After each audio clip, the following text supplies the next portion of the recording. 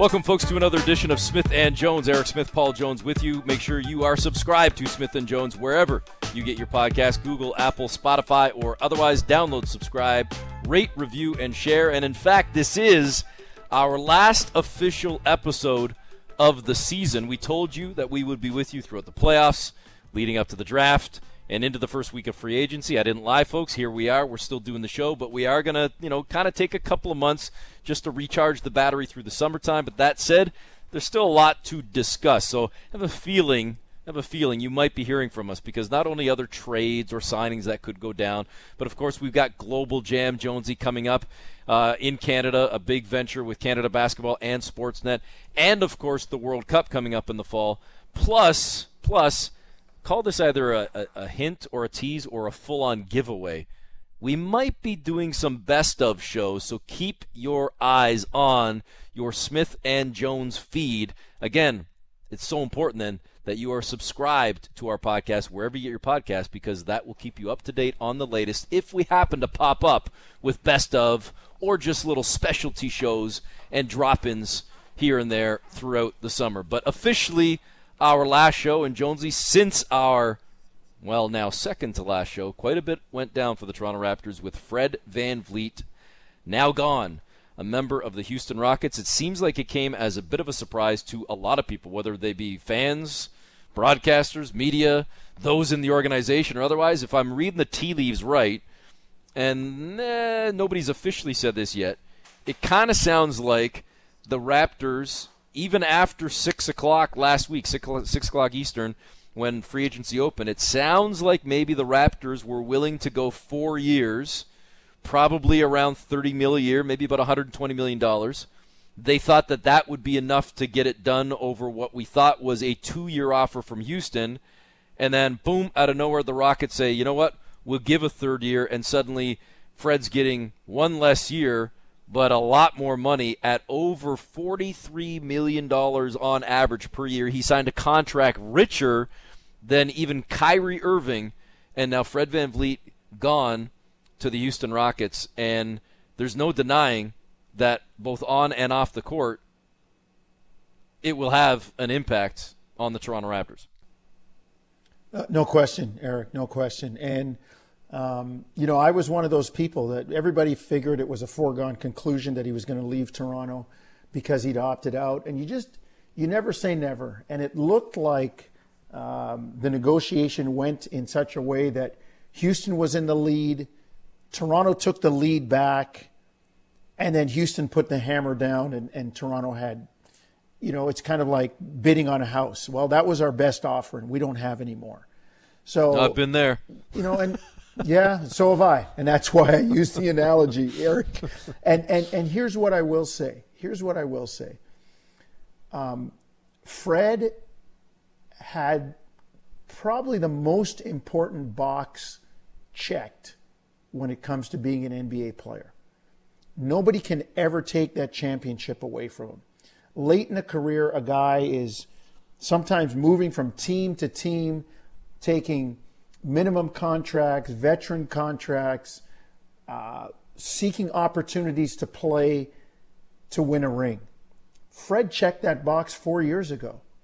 And now he doesn't have to worry about, he's got the heart. It's kind of like in baseball. When you get the triple, the cycle becomes a lot easier. That's the hardest one to get.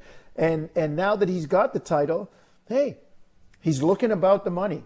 And so you can't really blame him in that sense. People say, well, what about loyalty and what? Yeah, there's part of that. But as I always say in pro sports, loyalty runs thin. If you want loyalty, buy a dog. I mean, it's about money. It's about the business. It's about the bottom line and the dollars. And once you have the title box checked, then the money can become a priority. So Fred gave Toronto great years. He had a very heartwarming statement to the city and the fans and the organization. But he's now a Houston Rocket. And I'm sure the fans will cheer him when he comes back to Scotiabank. And then once the game starts, he's just another guy in another uniform. And it's up to, Masai, Bobby, Dan Tolzman, all those people moving forward to rebuild, retool, reload, whatever it is with the Raptors and put them back in title contention because they're going to have to do it without Fred. Let me ask you this. Is it this simple, or is this a bad or a wrong or an inaccurate take, what I'm about to say here? And I'm not saying I necessarily buy this, because I'm trying to weed through this in my brain the last couple of days as well. There are a lot of people that are frustrated by the fact that the Raptors ultimately lost Fred VanVleet for nothing. And they're starting to make connections and links to think about the players that have left this team the last few years with no compensation. And I think there's an explanation for nearly every single one of them. Like, there's no explanation for Kawhi Leonard. He helped bring you a championship, as did Danny Green. Did you hope to re-sign them? At least one of them? Yes, you would hope that Kawhi Leonard might come back. But you obviously weren't going to be trading him at the deadline. You were in the midst of a championship run, and ultimately you did win said title. The following year, you're not getting rid of a Serge Ibaka or a Marc Gasol. Those are guys that are key cogs in a team that had the second-best record in the NBA and that looked to be heading towards a potential return to a championship that ultimately was right there in the thick of things when COVID hit, right there in the thick of things when the bubble restarted, and then lost right in the thick of things right at the buzzer, essentially, in a Game 7 against Boston, that close to, at the very least, getting back to a conference finals. So I look at that, and I can understand other departures from key members of that championship team. When I look at Fred, the thought process, you can disagree with the thought process, but at the time, if we rewind 3 months ago, and Jonesy, correct me or check me on any of this if I'm wrong, 3-4 months ago, the Raptors believed that they had a legitimate shot at making it to the postseason. So they opted to be buyers instead of sellers, hence the reason they made the trade to go out and get Poeltl. Turned out to be a pretty good move for them in the sense that they ultimately retained Poeltl, and now he's a part of the future of this team. They didn't get anything in return for Fred, in spite of the fact that they were either A, considering shopping him, or B, at the very least, had a lot of people interested in him. Well, now he goes in the offseason for nothing, and I know that stings with a lot of people, but can you say, well, you signed Jalen McDaniels, you signed Dennis Schroeder, those cost you nothing other than money, you didn't have to give up assets to get those players. Is it kind of, sort of, akin to making a trade at the deadline, Fred VanVleet to the Lakers for Dennis Schroeder, or Fred VanVleet to the 76ers for Jalen McDaniels? Like, am I wrong in kind of looking at that way, where you've sort of given up one thing but you've plugged that hole with something else? And might not those have been the types of deals that would be out there, i.e., no disrespect to Fred, but teams that were looking to potentially acquire him were not going to be giving up necessarily fair market value for a guy that's going to be a free agent that they might ultimately lose. So you were going to probably get pennies on the dollar as opposed to superstar big splash marquee trade. Am I wrong for any of that, or no? I don't think so, Eric. No, I don't think so, because I mean, you look at it, and if you trade him at the deadline on a deal that he could opt out of, what you're basically doing is renting him. And you know, had you been able to make a deal with a contender, that would have been one thing. You might have got some, maybe some more solid future assets in terms of draft picks or first rounders or whatever. But were they willing to give that up, knowing that they might not be able to re-sign him? So no, I don't think you're looking at it in that, you know, in an incorrect light. I would say this though. I've always thought when a guy walks for, quote, nothing, unquote, you still do have that money to go and spend on other people. And similar to your take, they went and used that money and spent it on something else. And who knows where they are and what other moves are coming because of the way the money fits together. So, listen, things can change very quickly in the NBA. Like, you know, the Raptors came from 3 years ago. They came from the lottery to the 5 seed, and it can change that quickly. So, you know, to the fan base, you know, for the people that said, well, you know, you should have done something at the deadline, you don't necessarily know what was out there. You don't necessarily know what other people were thinking. And it's obvious with the moves that Toronto has made very quickly in free agency, they did have a plan B. Well, one of the guys that they brought in via free agency, I mentioned his name a couple of moments ago, Jalen McDaniels. I actually had a chance to go one-on-one with the newest Raptor, and let's bring you that conversation right now.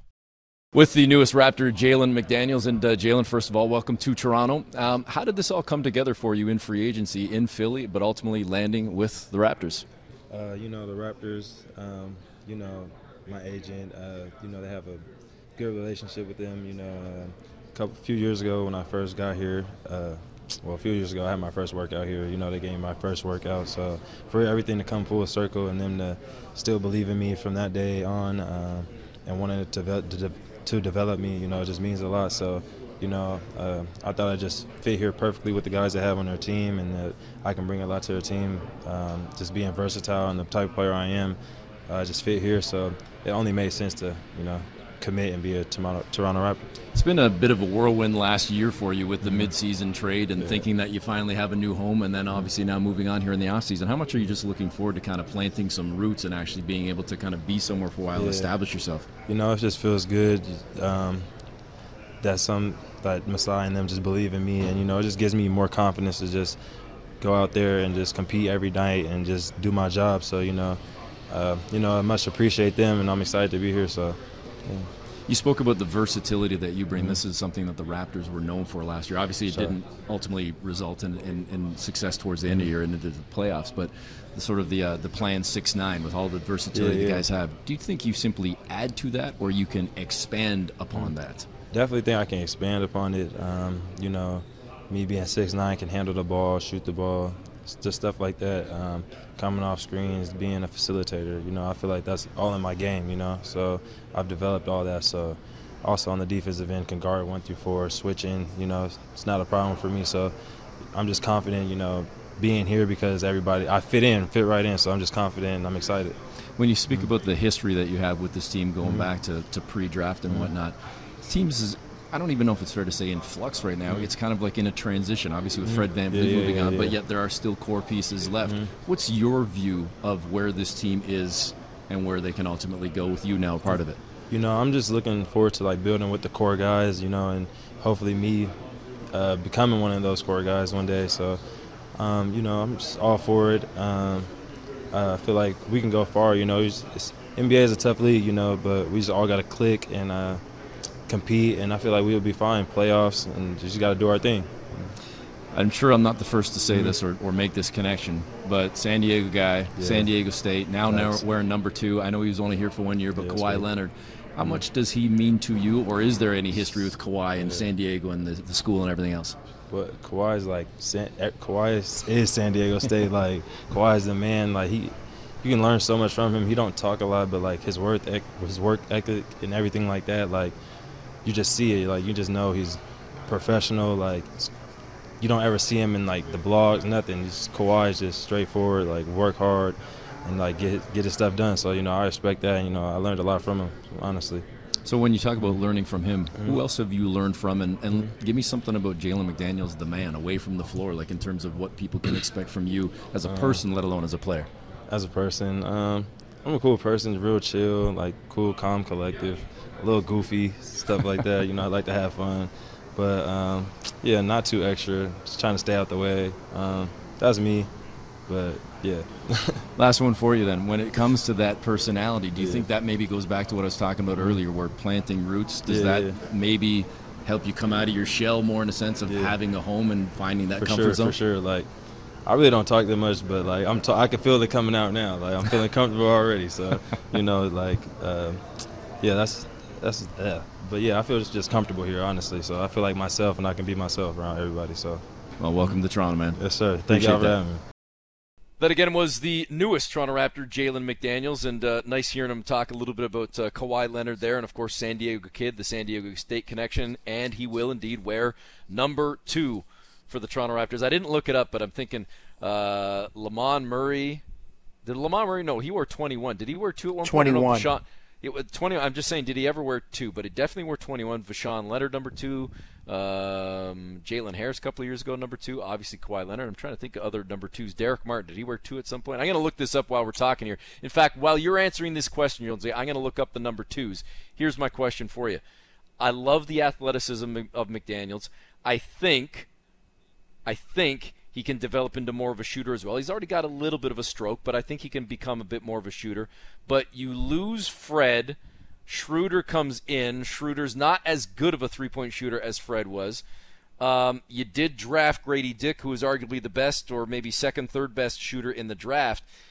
Is this team in July, on paper, better than what they were at the end of last season in terms of shooting, or is there still much to be improved? Because that's one of the greatest issues this team had last season, Jonesy, and there are definitely some questioning right now. Have they done enough to improve arguably their greatest weakness? Well, listen, I don't think they're any worse, and there are some. The problem is it's a wild card. You don't know what a kid like Grady Dick is going to do when it comes to shooting at this level. Like, I'm anxious to see how he performs a little bit in the summer league. And that being said, as I always joke, LeBron, Steph Curry, Anthony Davis, Damian Lillard aren't playing summer league, but it is NBA type, quality in terms of the rosters, and it gives you a chance to see what he's going to be like. So I think he's a wild card. Dennis Schroeder made a ton of big shots for the Lakers this year. And then you don't know what his role is going to be. Is he going to be on the floor able to catch and shoot or get the ball? I mean, you look at some of the threes he made for the Lakers, there was a lot of ball movement, dribble penetration, kick out, swing, and all of a sudden he's a standstill shooter and knocking down threes. If that's his role in Toronto, then yeah, I mean, he may not necessarily come off screens, off the dribble and pull up and shoot threes, but he can do that. So I think, Eric, I can't really say right now. There's part of me that says optimistically you want to look forward to that. You look at a kid like McDaniels, and here's the one thing we don't know about: the organic, the internal improvement in terms of the shooting from different players and how they work on it in the summer. So I would have to say it's not any worse. I don't believe it's any worse right now, but at the same time, I can't definitively say, yes, it's better, because I need to see what comes out of a few wild cards and the organic improvement of some of the guys over the course of the summer. Well, and as it stands right now, and again, this is dangerous to do in the middle of July, but I'll do it anyway, just because it's fodder and conversation. If, and I underscore if, the Raptors were to think about Scotty Barnes as sort of a point forward, maybe Schroeder comes off the bench as a second unit guy, maybe. If not, if Schroeder's the starter, then I don't know, does that bump Malachi Flynn up the depth chart? Because right now you could have a starting five of Scotty Barnes with OG Anunoby, Pascal Siakam, Jakob Poeltl, and Gary Trent. That would then have off your bench Dennis Schroeder with Jalen McDaniels, Precious Achiuwa, Grady Dick, and Chris Boucher. Christian now Koloko. Malachi's a depth guy as like an 11th guy. You know, you still have a Thaddeus Young, at least for now. Otto Porter's a guy whose name we haven't even mentioned at all. There's another Koloko, shooter, yeah. right? Yeah. There's another shooter, an Otto Porter Jr. Remember last year they got him to address that, and he didn't get a chance to play much. Yep. So, going back to your question that you asked me, I don't think it's any worse, Eric. And Otto Porter Jr. becomes like a free agent acquisition if he's able to play all of a sudden, get healthy, and play more than 10, 15 games. So I'm going to have to wait and see, but I don't think they're any worse, and they could potentially be a whole lot better. All right, a little trivia question before you go here, or before we go and step aside, because we do have our conversation with Alvin Williams coming up in mere moments on our final Smith & Jones of the season. 11 players have worn number 2 in Raptor franchise history. Jalen McDaniels is now number 12. in terms of players that have worn jersey number 2. We already mentioned Vashawn Leonard and, of course, Kawhi Leonard. I believe I said Derek Martin, so that's 3 that we've thrown out there. I'm not going to ask you to name 8 more because we literally could have a lot of pregnant pauses here and a lot of dead air. But is there any that pop into your brain right now? Because we also mentioned Jalen Harris. That was the other one. Okay, ready? Off the top of my head, no. In historical order, Oliver Miller, Vashawn Leonard, Gennaro Pargo, Derek Martin, Sundiata Gaines, James Johnson, Landry Fields, P.J. Tucker, Nigel Hayes, Kawhi Leonard, Jalen Harris, Jalen McDaniels. Those are the 12 players that have worn number 2 in franchise history. And by the way, just quick shout-out, I mentioned Landry Fields. How about Landry Fields and Anthony Parker, both former Raptors, now GMs in the league, right, with Atlanta and Orlando, respectively. And you've got Jose Calderon working in the front office in an executive role with the Cleveland Cavaliers. And another former Raptor who's a former front office dude and a former coach and now a current broadcaster, Alvin Williams, is coming up next on Smith and Jones. Welcome back to Smith and Jones. Eric Smith, Paul Jones with you. Thanks again to Jalen McDaniels for joining us to start off the show. Nice to chat with the newest member of the Toronto Raptors, but one of the longest-serving Raptors, from player to coach to management to now broadcaster, and of course he's a friend of ours, a friend of yours, because he's a friend of the show. We bring into the conversation, I don't know how many times we've had him this year, but he's always gracious with his time, Alvin Williams. Al, it's our final episode of the season before we kind of take a break for a few weeks and start rolling again, looking ahead to next season come training camp and whatnot. So we will do kind of a recap and maybe look back at some highlights and lowlights over the course of this past season and off-season, the little bit of the off-season we've seen so far. But we maybe have to start with the biggest news of the off-season, and it's basically a week old now. But Fred VanVleet and a 3-year deal worth over $43 million if we average it out over the 3 years. Over $43 million per year with the Houston Rockets. There's a lot to unpack there. We could get into the numbers and the finances and whatever else, but at the end of the day, bottom line, he's gone from Toronto. The Raptors no longer have Fred VanVleet on their team. They very quickly went out and signed Dennis Schroeder.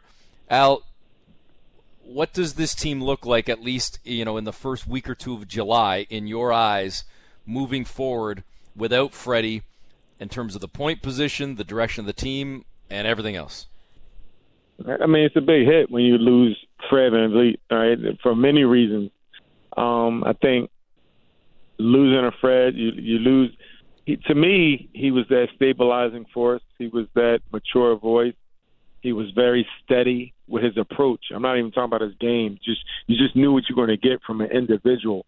And when you walk into that locker room, when you walk into an arena, when you walk into on that bus, when you walk into that hotel, you knew who you're going to get. So you're losing a lot of that. So if you say if that's worth $43 million, then so be it. But when you try to replace that's going to be tough to replace, because that doesn't just come with one season. That comes over the time. That comes over years. But for the Raptors, I think it's a move where they can still move forward. It's one of those situations where you have capabilities, you have flexibility to do other things, and it's not going to just be a Fred VanVleet situation that changes the landscape for the Raptors. It's going to be other moves and other opportunities that can make this Raptors team, we can see what the Raptors team can ultimately become in the next few weeks or the next months or up until the beginning of the season. But it's a big loss for Fred VanVleet, for just the team and the country of Canada. Al, it makes a situation different because, during the course of the season when one of your best players is injured, he's coming back. And the guys can step forward and play well for a short period of time. But, the longer you go, the more you get exposed without your best guy. What has to happen? I agree with you. I think there are obviously more moves coming. This isn't, okay, well, we've lost Fred and we're just going to kind of take it sitting down like that. I mean, they went out and got Dennis Schroeder, and I'm like you. I feel there are more moves coming, but in the interim, what does it look for guys on the team knowing that, okay, Fred's gone and it's going to be tough to replace him, but that also means some opportunity for me, whatever my position might be? There you go. I don't think, of course you're missing a guy depending on their relationships, and you're depending on how certain individuals looked at Fred. But for the most part, if I'm Malachi Flynn, if I'm Jeff Doughton Jr., if I'm Scott, I'm looking at my opportunities now. I'm in the gym working my butt off. Like I'm working out. I'm looking at film. At summer, I'm doing everything because I know now I got another opportunity. When someone that's playing 35 plus minutes is gone, and then you do bring someone in, but that's an unknown as well. As we know Dennis Schroeder is a good player and very solid and a veteran, but the young guys, this is an opportunity. As long as I can be here in this organization, it's an opportunity. So I'm not boo-hooing. I'm not crying. I'm not doing any of those things. If we're friends, we can chat on the phone, or we can go on vacation together. But this is my opportunity to play. So I think other players are excited about the opportunity. So let me take that a little further then with some of the names that you brought up here. And I apologize, very long-winded question coming here. As we sit here and have this conversation, no earth-shattering trade or ground, organization-altering trade has gone down here. So let's just assume that the players that I'm about to mention are still Raptors, and this is still a relevant question in 24 hours, 72 hours, let alone a week or two. You don't have Fred VanVleet, so you're looking at Jeff Doughton and Dennis Schroeder and Malachi Flynn and maybe Scotty Barnes at the point and others that you just talked about. There's opportunity knocking at the point guard position specifically. But then I look around the rest of the team and I go, all right, hold on a second. You re-signed Jakob Poeltl. You've still got OG Anunoby. You've still got Gary Trent. You still got Pascal Siakam. Obviously, you still got Scotty Barnes. Chris Boucher. You just drafted Grady Dick. You've got Precious Achiuwa. Like, I look at this and go, is this team not that bad? Like, are they still in a decent position going forward? Because there are a lot of veteran pieces sprinkled in with those young pieces. It's just there's obviously a little bit of uncertainty at the point. Like, I'm just trying to figure where's this team at and what is the direction come training camp, because they're definitely not in rebuild mode. They're definitely not in completely retool mode, but they're not, to be fair, also championship mode. So kind of where are they at right now? Why not? Why not championship mode? Okay, why not? And I ask you that because you look at the Miami Heat, right? No one thought I think the landscape of today's NBA, where you can put pieces around stars, if your stars are, and I'm not comparing anybody from the Raptors team to Jimmy Butler, but no one would think that the Miami Heat would go to the finals after being in the play-in game. Today's NBA, you can put players undrafted or whatever. We didn't know who Gabe Vincent was. We didn't know who some of these players were before they got these opportunities. Undrafted players are finding themselves to play big roles with some big situations and being some very good players. So who's to say a Jeff Doughton Jr.? Who's to say a Malachi Flynn can't fit in or continue to develop? Who's to say a Pascal Siakam or OG or Scotty Barnes can't get better where these role players can fit in and your team can thrive? Who was to say, Fred VanVleet being undrafted, being the player that he is, leaving, the Raptors, getting the contract, winning the championship, being an all-star. These are real opportunities for these players to fit in. And once again, we've always said it. If you do get the opportunity and you get those chances, you can make a name for yourself and you can help a team. And I think the Raptors, they have good players, very good players. And Pascal Siakam, OG Anunoby, Scotty Barnes continue to develop as a young fella, and Jakob Poeltl and Gary Trent Jr. These are pieces that, why not? And I think if you look at the Miami Heat, you see it's a true reality. If you play together, you play hard, and you believe, you will give yourself an opportunity to win. Al, how do you regulate players' opportunities in that they do see a chance? And some of the guys you mentioned, everybody knows there were times last year when guys like Boucher and Precious Achua, they were frustrated. They wanted more. They wanted to do more. OG Anunoby has talked about that. He talked about it last year at this time, wanting a bigger role. Like, how do you, I mean, you're obviously going to expect more in the third year from a Scotty Barnes. How do you regulate that so a guy doesn't think, okay, he wants to help the team, and we know that like a Kobe Bryant-esque type attitude, you have to have a little bit of selfishness in you, not crazy, but you have to say, okay, it's my time. But how does a new coach like Darko regulate some of that when a guy sees opportunity and is trying to seize it, but you don't want it to get out of control? Yeah, I mean, that's going to be totally up to the coach, his approach. But I will urge, if young guys want to play and they want to win, they got to sacrifice.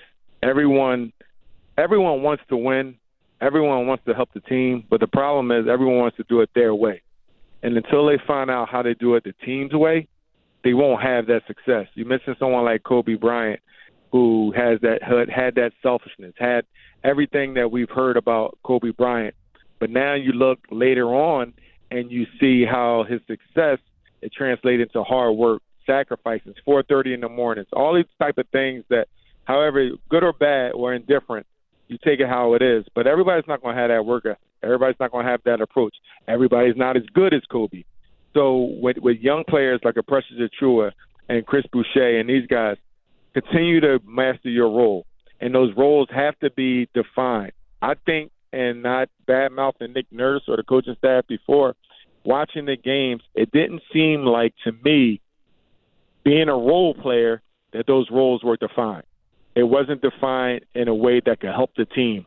Everyone had their responsibilities and everything like that, but certain players looked like they felt that they could do more than what was required or what was asked. And I think every player knows they can do more, they feel they can do more, and they probably can do more. But it's always going to come down to what the team needs. If the team does not need you to shoot a three-point shot and the team needs you to roll to the basket, rebound, energy, defend, whatever, then that's what the team needs. And individually and from a career standpoint, financially, and just continue to enhance your career, those are the things that's going to help you. As soon as you try to go against the grain, that's going to go against you, because you can always find someone else that can do those things. So I think ultimately it's going to come down to the coaching staff identifying those roles, making sure they identify those roles that's going to help the team, and then ultimately having the support from the front office and the management that let those players know this is what we require, this is what we want you to do. And I talked to Vince Carter a year ago, and he's talking about it's about mastering your role.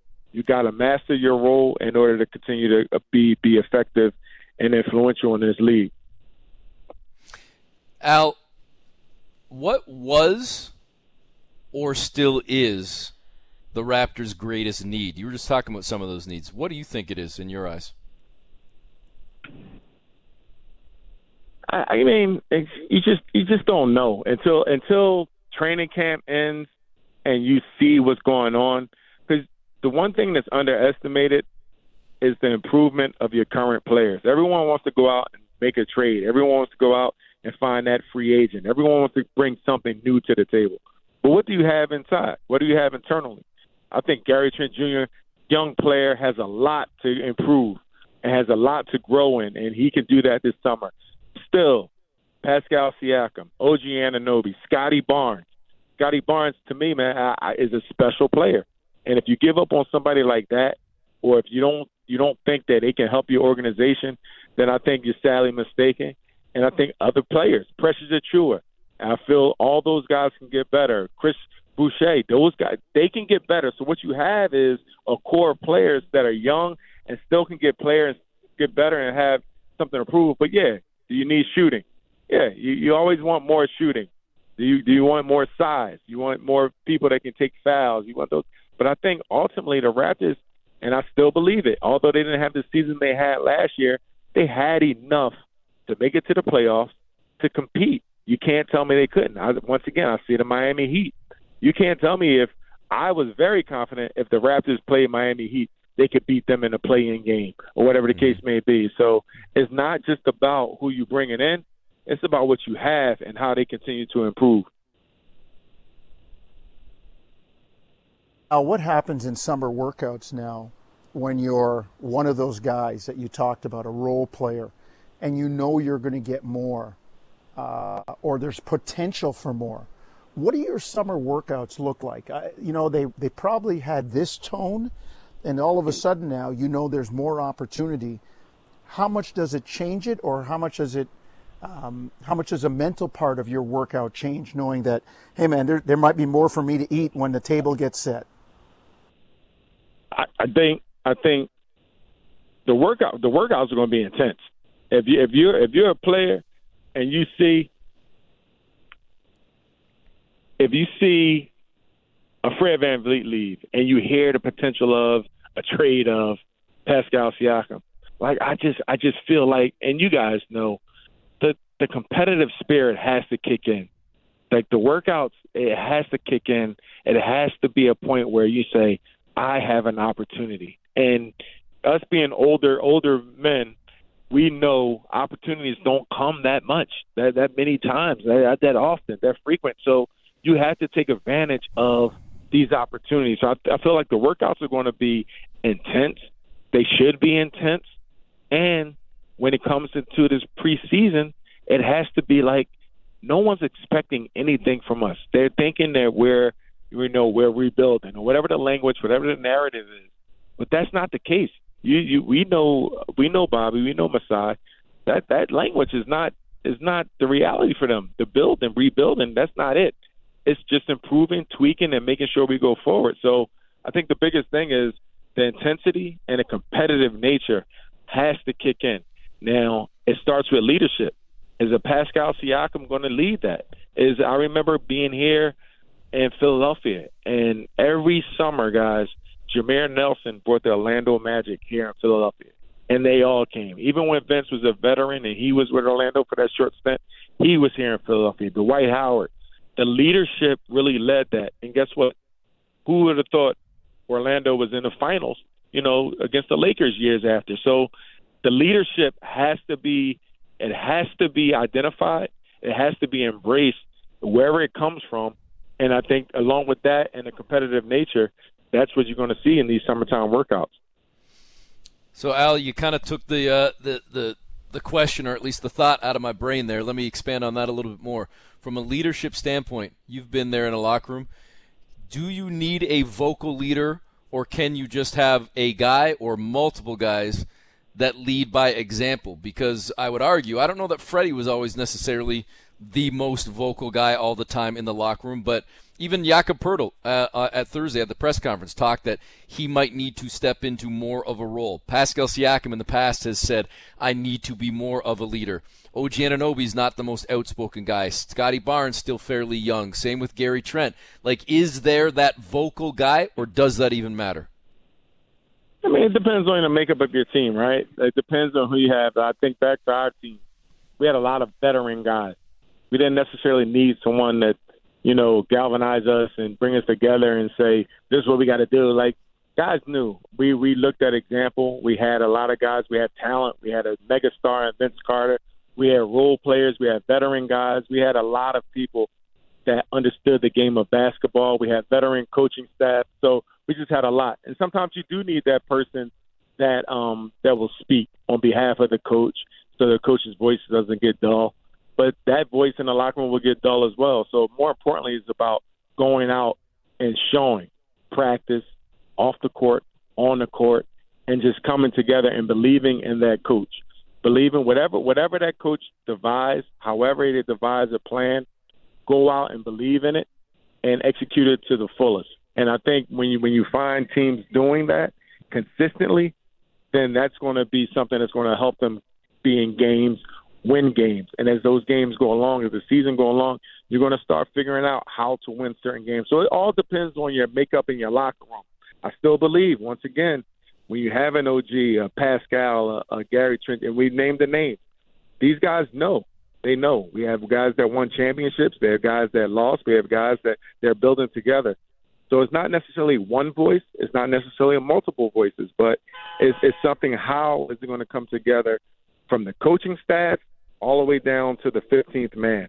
So I think it depends on your locker room and the makeup. And with the team's makeup right now, and you hear Pascal say he needs to be more of a leader or things like that, I like to hear that more than be a top five or be the man of the team or be an individual, whatever individually comes about. I like the fact that how can I be a better leader? Because those other things come along with your career as well. You know, it's interesting, Al, you talk about leadership. There's new leadership, an entire coaching staff, brand new with the exception of Jimmy San, who is, the lone holdover. So there's new leadership from a coach standpoint. But a guy like Dennis Schroeder, and I'm going to ask you kind of this two-parter, Al, on new leadership. He comes in having played for a number of teams, been a key player, albeit as a role player, on a number of teams in Atlanta, in Oklahoma City, with the Lakers. This guy is an experienced vet around the league. So you've got a little bit of, quote, maybe new leadership there. But I'm thinking about the other part of it too. You've been in a locker room. What's it like when a new leader comes in? Like, what's it going to be like for Fred when he walks into the locker room in Houston as a guy who's seen as, quote, a leader, and you got all these young guys there too. So take me through being in a locker room, Al, when new leadership comes in or a new player comes in who could be perceived as a leader.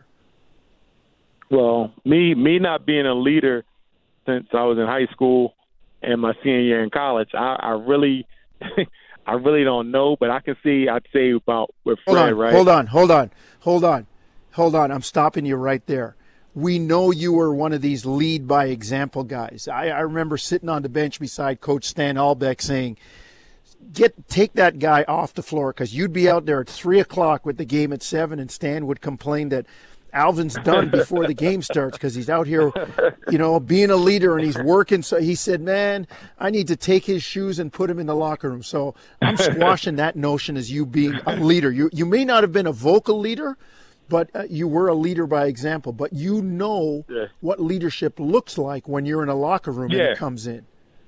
No, for sure. And you know what it looks like. And if I'm a young player, I'm looking at a Fred VanVleet. I'm looking at someone. But at Fred, it's about him. It's going to be a challenge for him. He's going to be around a losing situation, coming off a losing situation, not very stable, and he's going to have patience. He's going to have to exercise patience. Even the days where he walk in that locker room and a Jalen Green or one of these guys are making him ultimately like frustrated, like supremely frustrated. He has to figure out how he can still be an effective leader to lead this team, because you're not getting paid what you're getting paid just to go out there and play. They believe in you. So it's a lot's going to come with that. So when you look at someone like a Fred that comes in the locker room, it's going to be a lot. And it's going to be something that he's going to need help. He's going to need help from the coaching staff. He's going to have to communicate with the coaching staff and to see ultimately where that can go. But it's going to be a challenge for him as well. And he's going to have to learn how to be a different type of leader and an improved leader. And walking into a locker room like the Raptors, where you have veteran guys, and you take a Dennis Schroeder. I don't know if he is a leader, but he's been in a lot of different situations. He's played with a lot of great players. He's been in high-level games, so he can bring that understanding. But I don't know how he articulates. I don't know how he presents himself every day on the court, off the court, because you have some players there that are considered, leaders and that franchise and the core, and you have a young guy in Scotty Barnes that's the future. So there's a challenging element there as well. So I think it's all about being a professional and figuring out how you can move forward. And ultimately, once again, and this is the confusing part sometimes, when the business gets mixed up into winning. Like sometimes it's the business. If you want to win basketball games, W and L's, and win championships, you got to come together in that locker room and put differences aside and interests aside and all your agendas aside to make sure you win. And it's going to be a challenge for both type of situations. For Fred, and for Dennis Schroeder. Just got to say as a quick. I got to get it right. Well, listen, again, Al, it's like you're in my brain, man, because I was just about to make a joke about the fact that you said Dennis Schroeder and articulates, which is giving me nightmares about having our guy Herbie articulate Dennis Schroeder for the next, 2 years or whatever, and the way that Herbie loves to go crazy with those names. He's going to go bonkers with that thing. So I've been saying Schroeder instead of Schroeder, but again, don't ask Herbie how to say it. On that note, though, as it relates to Fred and Dennis and the point and everything else, Al, our colleague, our man Michael Grange, an article this week that he had out, mentioned, and I'm paraphrasing here, but basically there was some chatter about whether the younger players always saw eye to eye with Fred, and if Fred saw eye to eye with the younger players. Listen, Jonesy and I have been, camped at home for the last couple of years. Hopefully that changes, but you've been a little bit closer to the situation, perhaps. I don't know if you ever got wind of that, but immediately, without knowing the whole situation in Houston, I can't sit here and claim to know all these players, on a personal level.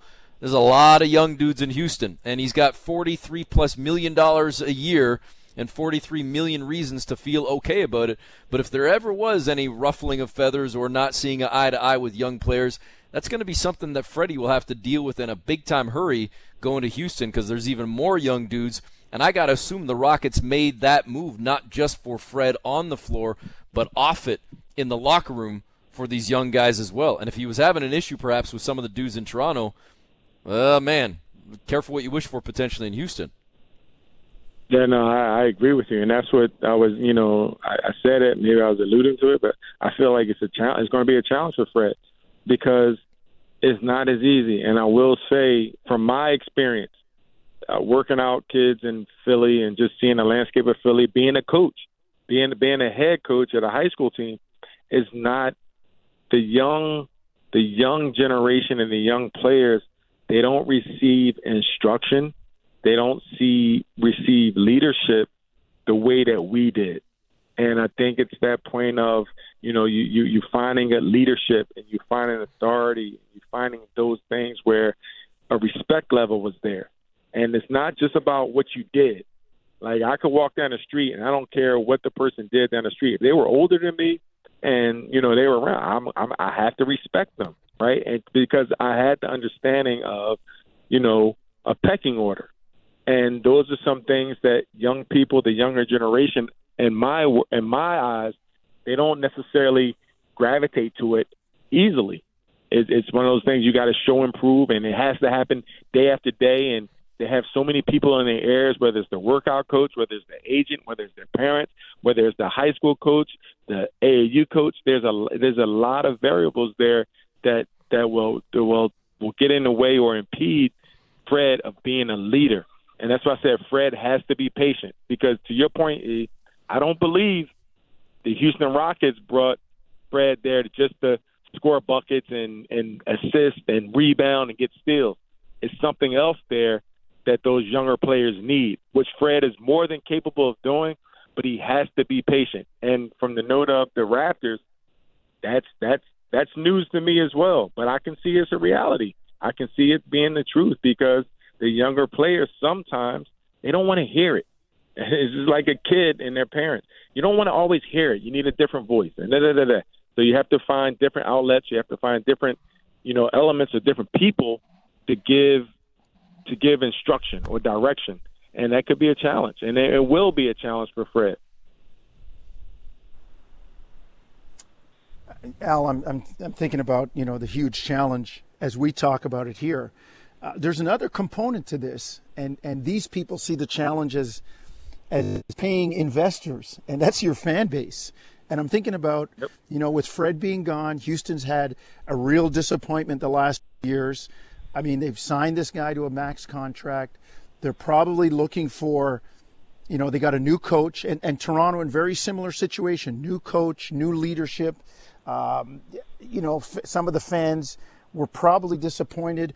What kind of patience does the fan base have to have with things, turning in a new direction? Did the Raptors spoil people 2 years ago when Scottie, as a rookie, and them coming back from Tampa suddenly put them in the 5-hole, in the playoffs. Was that too much too soon? And what do you say? What do you say to the fan base? Because there's a lot of newness in both spots, in Houston and in Toronto. Well, I think for Houston, they're getting better. If you add a Fred, you're going to get better. If you have the younger players that are very talented, they're going to get better as well. And then you add a Dylan Brooks, who is he's a person to me that could be a leader. Defensively, you talk about leading by example. I'm sure he's going to be a hard worker. He's that guy. So I see it. If I'm the Houston fan base, I see a direction. I see you're bringing in tough-nosed guys. I know you're bringing in guys that's going to support the young guys. You're going to bring in, although they're smaller guys, and they're not centers and power forwards like we had with Oakley and Antonio Davis and those guys, but you're bringing in tough-nosed guys. You're bringing in professionals. You're bringing in people that's going to compete night in and night out, and they don't care who they are playing against. I don't care if it's LeBron. I don't care if it's Steph. We're going to compete. So if I'm a Houston fan base, I'm excited, and I'm going to ignore the paychecks. And it's hard for people to do, of course, but I'm going to ignore that. But I'm going to see the performance, and I'm going to see the approach every day. If you're the Raptors, once again, you want to continue to see, and to me, this year, it's Scotty Barnes. Scotty Barnes is the guy. If I'm a fan, I'm watching that. I'm watching him because he's an uber-talented guy. He's somebody going in his third year, and he's somebody that I think that can be the future. It's going to be up to him. He has everything that it takes from a skill perspective or a talent perspective to be that guy that you want to build around and you want to move forward with. And it's going to be on him and how he approaches it. And watching Scotty last year, I thought emotionally he was too involved. I thought he needed to control his emotions more, which in turn will make his game more consistent. And once he did that later at the end of the season, his game became more consistent, and it became much better. And I think it's going to be on Scotty Barnes to pretty much show. And if I'm a fan, I'm looking at that to increase my positivity or my optimism. Al, I think we've kept you long enough, man. We could probably go on for another half hour, but we always appreciate the time and have appreciated your insight throughout the season. We'll leave you alone for a couple of months, and we'll fire it back up again come fall and get ready for the next campaign. Should be a good one for T.O. I'll be there. Sure, I'll be there on Sunday for Global Jam, so maybe we can all catch up. All right, Al. Sounds good, man. Well, not you, Jonesy. You're in the Bahamas. You're living a life. We got to catch up. No, I'm back. I will be back. Global Jam starting. I'll be there as a member of the board for Canada Basketball. It's my duty. Okay. I will be there. And dinner's on E. Dinner's on E, right? On E. Yeah. Hold on, I got to get those. I got to stretch out those alligator arms. Hold on. Hey, Jonesy, you know what E means? That means empty. Yeah, it's on E. If it's on E, we might can't get anything. Oh. We'll figure it out. Al, we'll appreciate that, man. Run out. All right, guys. Thanks for All right. That was our colleague from Sportsnet, Alvin Williams. And speaking of Alvin and Sportsnet and being our colleague, he mentioned it right towards the end. But, Jonesy, we have Global Jam coming to town, not just Canada, but, of course, specifically Toronto next week. Lots going on as far as Canadian basketball is concerned with the second running of Global Jam. And, of course, a lot of eyes focused on the World Cup later on this summer as well, with a camp taking part in the GTA as the team assembles and gets themselves ready for what we hope is a run towards a medal, maybe even a gold at the World Cup, but also the underlying factor to all this is hopefully qualifying for the Olympic Games as well. Yeah, it's a big summer for Canadian basketball. As we record this, the women's squad is trying to do its part to get to the Olympics with the AmeriCup going on. They finished the group stage undefeated, as I said, as we record this. And then you're right. I mean, if in the World Cup, if Canada is able to hit the podium and be one of the top two teams in the region, you have to, I guess, assume or extrapolate that the USA will be number one.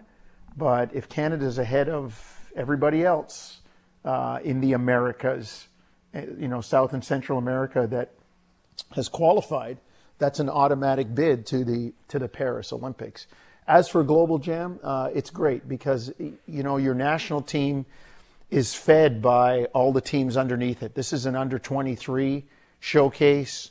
There's lots of other teams going right now too. An under 19 team is going. There's so many teams, and the great thing is, it's something I've always talked about, Eric, programming and wiring the kids to want to play for Canada.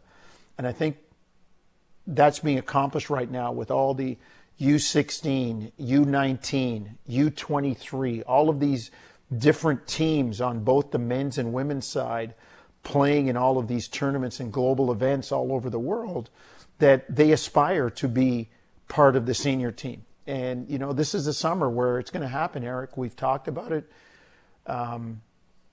You might have to cut NBA players from the national team. Canada might get to that point.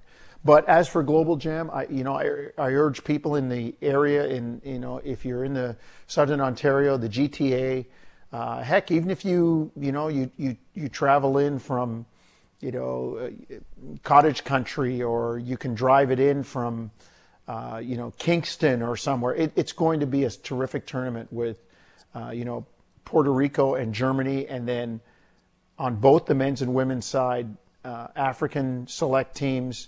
The USA on the women's side, it'll be the University of Louisville. On the men's side, it'll be the University of Kentucky. That Cal and Kentucky always send guys to the NBA. Louisville was one of the big programs in the women's tournament this year. And then you have our Canadian squad to watch. So get out and see it. It's great basketball. If you can't, you can watch it on Sportsnet. But you and I know there's nothing like being in the arena and smelling the popcorn. Absolutely. Absolutely. Again, folks, Global Jam. Make sure you check out all the details at sportsnet.ca or basketball.ca. And, of course, later on this summer, Canada's quest to the World Cup as well. Tons to talk about over the course of the summer, so we will do some check-ins from time to time, and as I told you earlier, we might have some best-of episodes to bring your way as well. But for now, this is officially going to end the 2022-2023 Smith & Jones season. It's our final episode of the year, officially speaking, so big shout out to all of you for tuning in to the show, to the podcast throughout the year, whether it be on the radio airwaves or exclusively on the pod. Make sure you are subscribed to Smith & Jones, and a big shout out as well to our hard-working producer, Austin Mackey, who's done a fabulous job for us all season. Of course, Mark Boffo helping out as well, but big shout out to Austin for all the work that he put in this season, Jonesy. And we are never far. You can always follow us both on social media. We might have to hop on Threads now. That's the latest thing. But, of course, on Twitter and Instagram, you can find us, interact with us, and keep in touch with us as we look ahead to the next Raptors season as well. Folks, have a safe, happy, and healthy summer. All the best.